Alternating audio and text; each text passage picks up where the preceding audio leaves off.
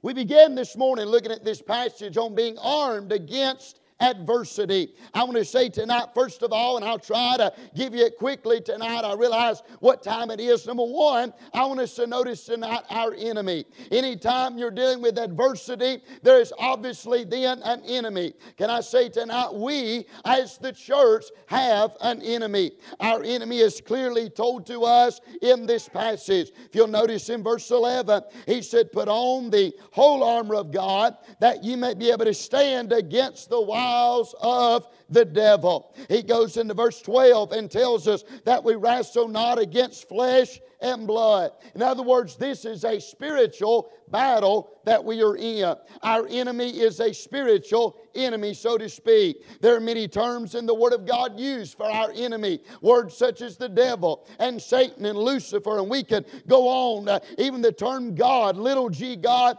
of this world. That back in the book of Ephesians chapter 1, you'll find he's considered the prince of the power of the air. So I want to say this, if we are going to wage in this warfare and we're going to do what God has called us to do, we need to understand who our enemy is. It is the devil. It is Satan. It is not your brother and sister in Christ. It is not those that, Lord, may just do things a little differently than we do. It's not the leaders of the local churches. It's not that one that's preaching strong and preaching against sin, but our enemy is Satan, the devil. In fact, the word devil used in verse number 11, the last word of verse 11, that word devil, that word simply means slander. In other words, all the names, when you study the King James Bible, that is used to describe Jesus Christ, they're used for a reason, because it describes the character of our Lord and Savior Jesus Christ. Well, on the flip side of that, all the different names and titles that are given to our enemy, the devil, are used to describe who he is.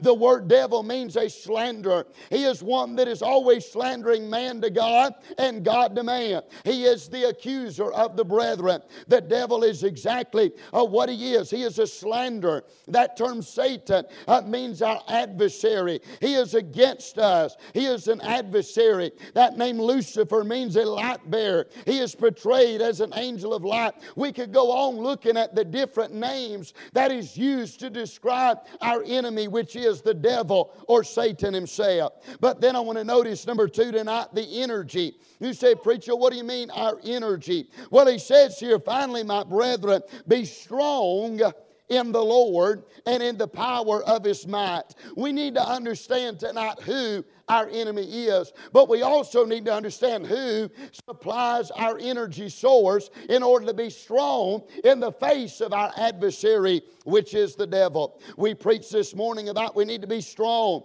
and we need to be standing, but who is it that gives us the power? Is what I'm talking about, to be able to stand in an evil day against our adversary, the devil. It is none other than the Lord. Amen. He is our energy. He is our power. The Bible said in verse 10, be strong in the Lord and in the power of His might. That word might means strength, force, or energy. In other words, our energy does not come from boasting about self. Our energy does not come in our church attendance. Our energy does not come in how many times we've been ducked in a baptismal pool. Our energy does not come in applauding all the works that we do, but our energy rests in the person of the Lord Jesus Christ. You see, that is why we encourage you Sunday after Sunday, Wednesday after Wednesday, to get closer to the Lord, because you're getting closer to the energy and the power source that is going to help you in this spiritual battle. I don't know about you, but I need the power of God. I need the anointing of God. I need the relationship. I need the boldness. I need the backbone. I need all of those things. But hey, it's by getting close to the source of energy, and that is the Lord. We're not going to be able to stand long if we don't know Jesus Christ. We're not going to be able to stand long without the energy, without the stamina, without the strength and the courage and the help from God Almighty. He is our energy. We need to understand that God gives us all things that pertain unto life and godliness. He is our energy source. Amen. The only way that these lights in here are burning tonight is because there is electricity. There is an energy source that is supplying this light, that it can shine tonight. Even though it may be dark outside, there's light on the inside because there is an energy source. The only way in a dark and a lost world that we are going to be able to stand and be the light of the world is by having the energy source, and that is Jesus Christ, as what is strengthening us and giving us courage and boldness and help in the evil day. We're talking about in this passage the power of His might. We need the energy that only comes from God. Number 3, tonight, being armed against adversity, we need to understand tonight not only our enemy, our energy, but our equipment. We need to understand the armor. In other words, that we can be armed against adversity. You said, preacher, what do you mean? Well, when I look at the equipment in verse 14 and all the way down to verse 20, I find that this equipment not only protects us from the enemy, but it gives us a way to push the enemy back as well. In other words, you're never going to find in this passage where it says you will defeat the enemy. It's not our job to defeat him. He has already, in fact, been defeated. He is a defeated foe. Our enemy has already been defeated. He was defeated at Calvary when Jesus Christ laid down His life, died for our sin. He cried out, "It is finished," and He bowed His head and gave up the ghost. It doesn't say that we are to defeat Him, and we have to be careful thinking that we can defeat Him. No, Jesus is the one who has defeated Him. It is our responsibility to stand against Him. It is our responsibility to stand and to stand on the Word of God and to be a voice and a testimony and a light when the devil attacks. Amen. Preacher, what he said, this equipment is to protect us, but it's also to push the enemy away from us. You'll find in Matthew chapter 4 when Satan came and began to tempt the Lord Jesus Christ. Somebody mentioned that around here recently, actually, when we were talking about Matthew chapter number 4. But when Satan came and began to tempt the Lord Jesus Christ, it was one temptation after the next. And Jesus kept saying, "It is written." Jesus kept giving scripture, which we find in this passage is the sword of the Spirit, which is the Word of God. But here's the thing. When you get to the end of that passage about the great temptation in the wilderness, it says that the devil leaveth him for a season. What I'm saying is you're never going to get to a place that you've got enough armor, you've got enough protection, you've got enough wisdom that the devil's never going to come back toward you. Oh no. To the day that you depart this earth, the devil will be attacking. He will be trying his best to find a loophole and an area that he can attack you, your family, your church family, your children, the Bible, all these different fundamentals of the faith. The devil is going to keep trying to attack to the day we're out of here. It's not our job to do as David did to Goliath and chop his head off and be done. We can't do that, but we can stand against him. We can stand, amen. But I want to look tonight at this equipment. I want to look at the first one tonight, and I'm going to let you go. I'm going to look tonight at this equipment. Preacher, what are you saying? I'm talking about the pieces of the armor. If you and I are going to stand, we need to understand, first of all, who our enemy is. We need to understand, number 2, where our energy comes from, where our strength comes from. That is from the Lord. We also need to understand our equipment. We need to understand the armor. If we're going to be armed against adversity, we must understand what our weapons of warfare are, what the equipment God has given to us is, and we need to use that. First thing tonight that He tells us is we're to stand in verse number 14. He said, "Stand therefore." Here we are. We are to stand, but then He's going to tell us how we're to stand. First of all, we're to stand having your loins girt about with truth. It's not coincidental that the first now piece of equipment that we must get right is the truth. Preacher, what he said, notice this, your loins girt about with truth. I began to study this and I began to try to understand. And what he's portraying here is armor that would go on a normal soldier of that time. What first piece of or instrument or equipment that they're given here is that the loins being girt about with truth. The loin area, and of course, many people may vary on where that differentiates, but it's somewhere from about right here on the body, around the belly button area, or maybe a tad a bit above, all the way down to about the knees is the area that it's referring to as the loins here. That's what it's referring to. What he's saying is your core of who you are needs to be girt or compassed about with truth. I want you to get that. Say, preacher, what do you say? In the first part of this verse here, in the first part of verse 14, he deals with our core.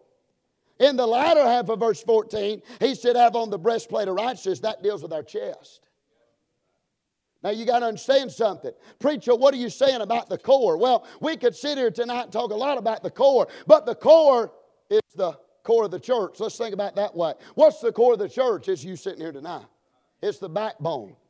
It's those that, the inward people, the people that are always going to be there. What is the core of your body? It is those muscles that maybe everybody can't see, but you've got to build those muscles, and you've got to have those where they need to be if you're going to be strong. We talked this morning about wrestling. Talked about a lot of sports, but I want to say this. You're not going to be good at sports, and you're not going to be good at weightlifting. You're not going to be good at wrestling unless you build up your core. Here's the problem. We've gotten to the place, as long as all this looks good, we're doing pretty good. All we're focused on is the outward things, not the inner loins. Do you understand what I'm saying tonight? What I'm saying is the problem with many when it comes to the things of God is we've got the idea that as long as the outward looks good, oh, as long as I have a skirt that comes below my knees, as long as my blouse reaches up to my neck and there's nothing being shown and I look modest, I'll be fine against the devil. Well, that's good. We need to be modest. We need to dress right. I'm all for dressing right to create an environment that does not produce immorality. I'm all for it. But here's the thing. Having all the outward right, not having the inner loins girt about with truth, will never stand up when the devil comes by your way. Preacher, why in the world does so-and-so, it seems they look the part. It seems they're doing everything right. It seems that, they look good. They look like a Christian. They've got the right haircut. They've got the right hairstyle. They wear their tie just right. Their shoes are shine. Their dress meets the floor. All of this is right, but something in the core is not right. The first piece of equipment you got to get right is you got to start on the inside. Here's the problem. If we're not careful, we get that cart before the horse. We start trying to make people look like Christians before they ever become Christian on the inside. I'm all for convictions. I'm all for standards.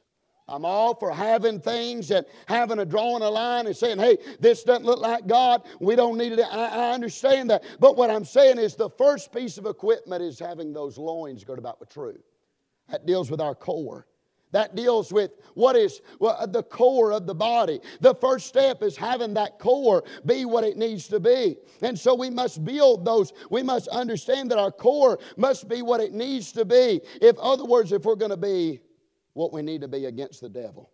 We've got to deal with those core muscles. We've got to deal with the core members of our body. You say, preacher, what are you getting at? But here's the thing. He said having those loins girt about with truth.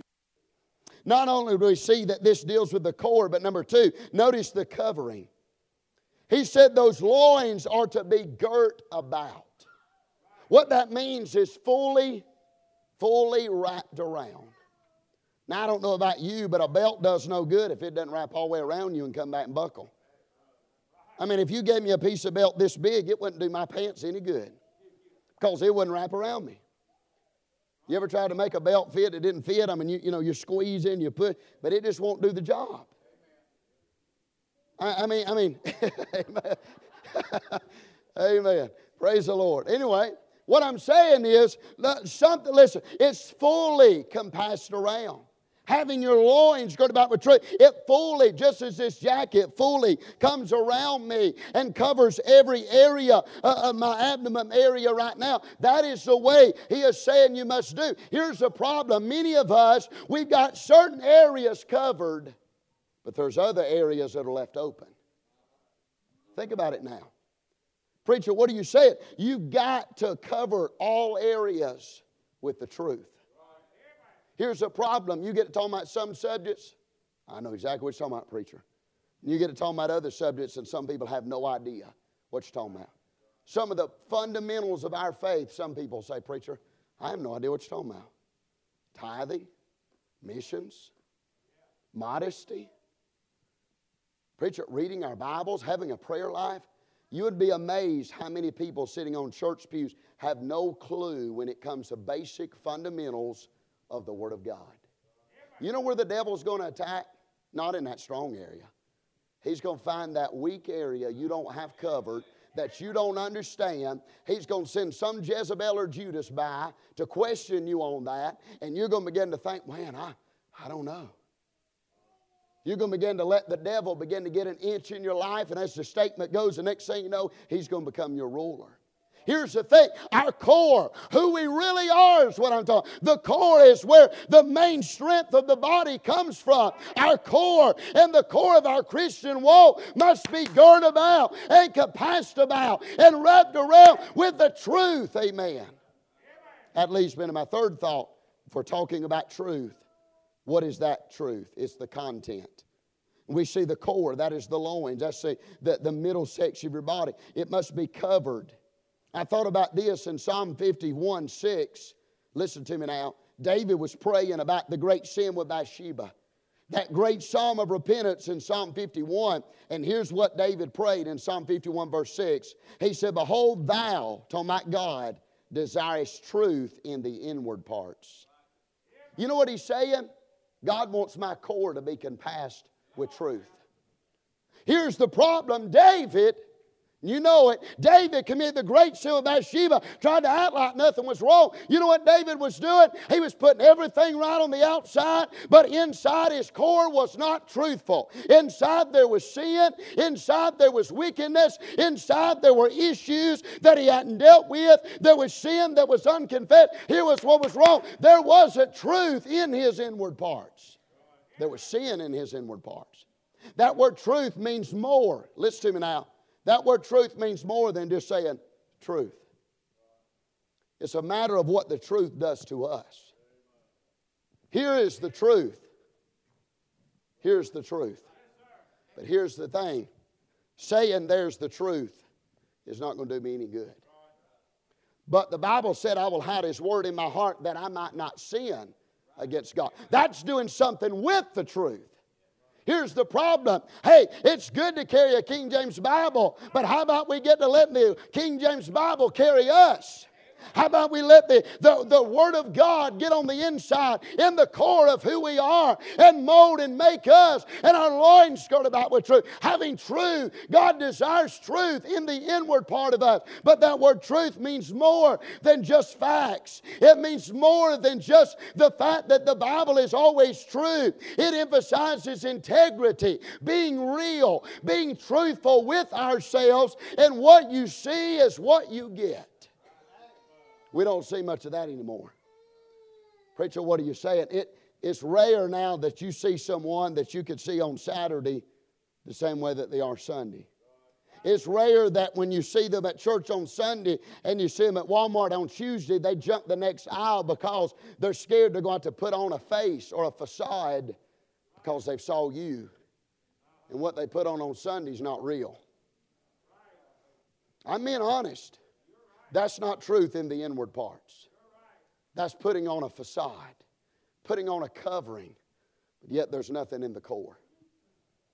I'm being honest about this. That word truth emphasizes more than just saying, here's the Word of God. But it means letting the Word of God infiltrate your core and make what God wants you to be in your life. Preacher, what are you saying? The truth has a way of doing something to us. Here's the thing. If we gird about our loins with truth, and we compass and cover ourselves with the truth, and the truth is affecting our core, it will do something to us. Hallelujah. Preacher, what will it do to us? We know Jesus is the truth. John 14:6, I am the way, the truth, and the life. To say my loins are girded about with truth is to say I've been born again. I know Jesus Christ. He is the way, the truth, and the life. John 8:32 says, and you shall know the truth, and the truth shall make you free. Preacher, what are you saying? When you know the truth can set you free. It can birth you in the family of God. It can change your life. It can change your core. It can make you a new creature in Christ. The Bible said in James 1:18, of His own will begat He us with the word of truth. We were born again, not of corruptible things such as silver and gold, but the word of truth penetrated our hearts, convicted us, revealed to us the fact we was a sinner, and it was the word of God that changed and dealt with us, and we got born again. Preacher, what are you saying? The truth is what saved and birthed you into Christ and made you a new creature. The truth brings about a difference in people's lives. Preacher, I know the truth. Apparently you don't. It's not doing anything in your life. Preacher, I know the truth. Do you really? Because here's the problem. Just saying I know the truth, it's not going to make a difference against the devil. But it's knowing more than just a head knowledge, but a heart knowledge. More than just a head knowledge, but a chest and a core knowledge, affecting every ounce and every fiber of who you are. That is what we're talking about. The truth not only bursts you, but the truth tells us what we believe. Amen. It helps us to know what we believe. I've been dealing with a few weeks, and I'm not going to get personal because I can't discuss a whole lot of it, but I've been dealing with a few weeks from a situation of someone who is messed up doctrinally. And here's the problem. You know why they're messed up? It's because the truth wasn't what it needed to be in their life, and the devil found a way in. The devil is putting Calvinism in. The devil is putting all these different ideas and trying to get them to think that everything they've been taught all these years of their life is not truthful.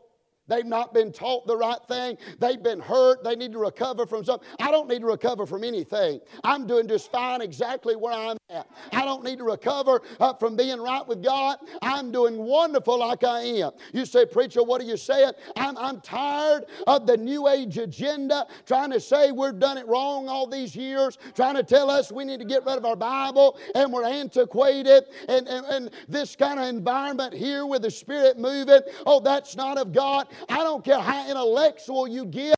I don't care how many Calvinists you read behind. I don't care how many commentaries you read behind. What is going to help you is getting in the Word of God and letting the Word of God get into your life. If you don't know the truth, then listen, you will be fooled when the devil comes by and does his best to deceive you. The wiles of the devil is the cunning, crafty, deceitful methods that Satan uses to get a hold of you.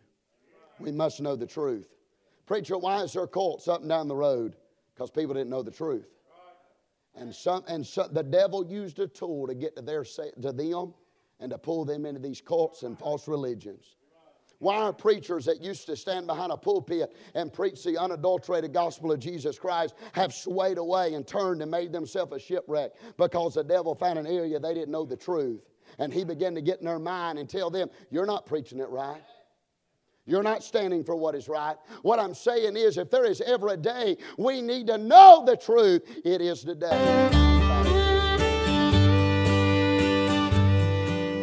Thank you for listening to Leading the Way.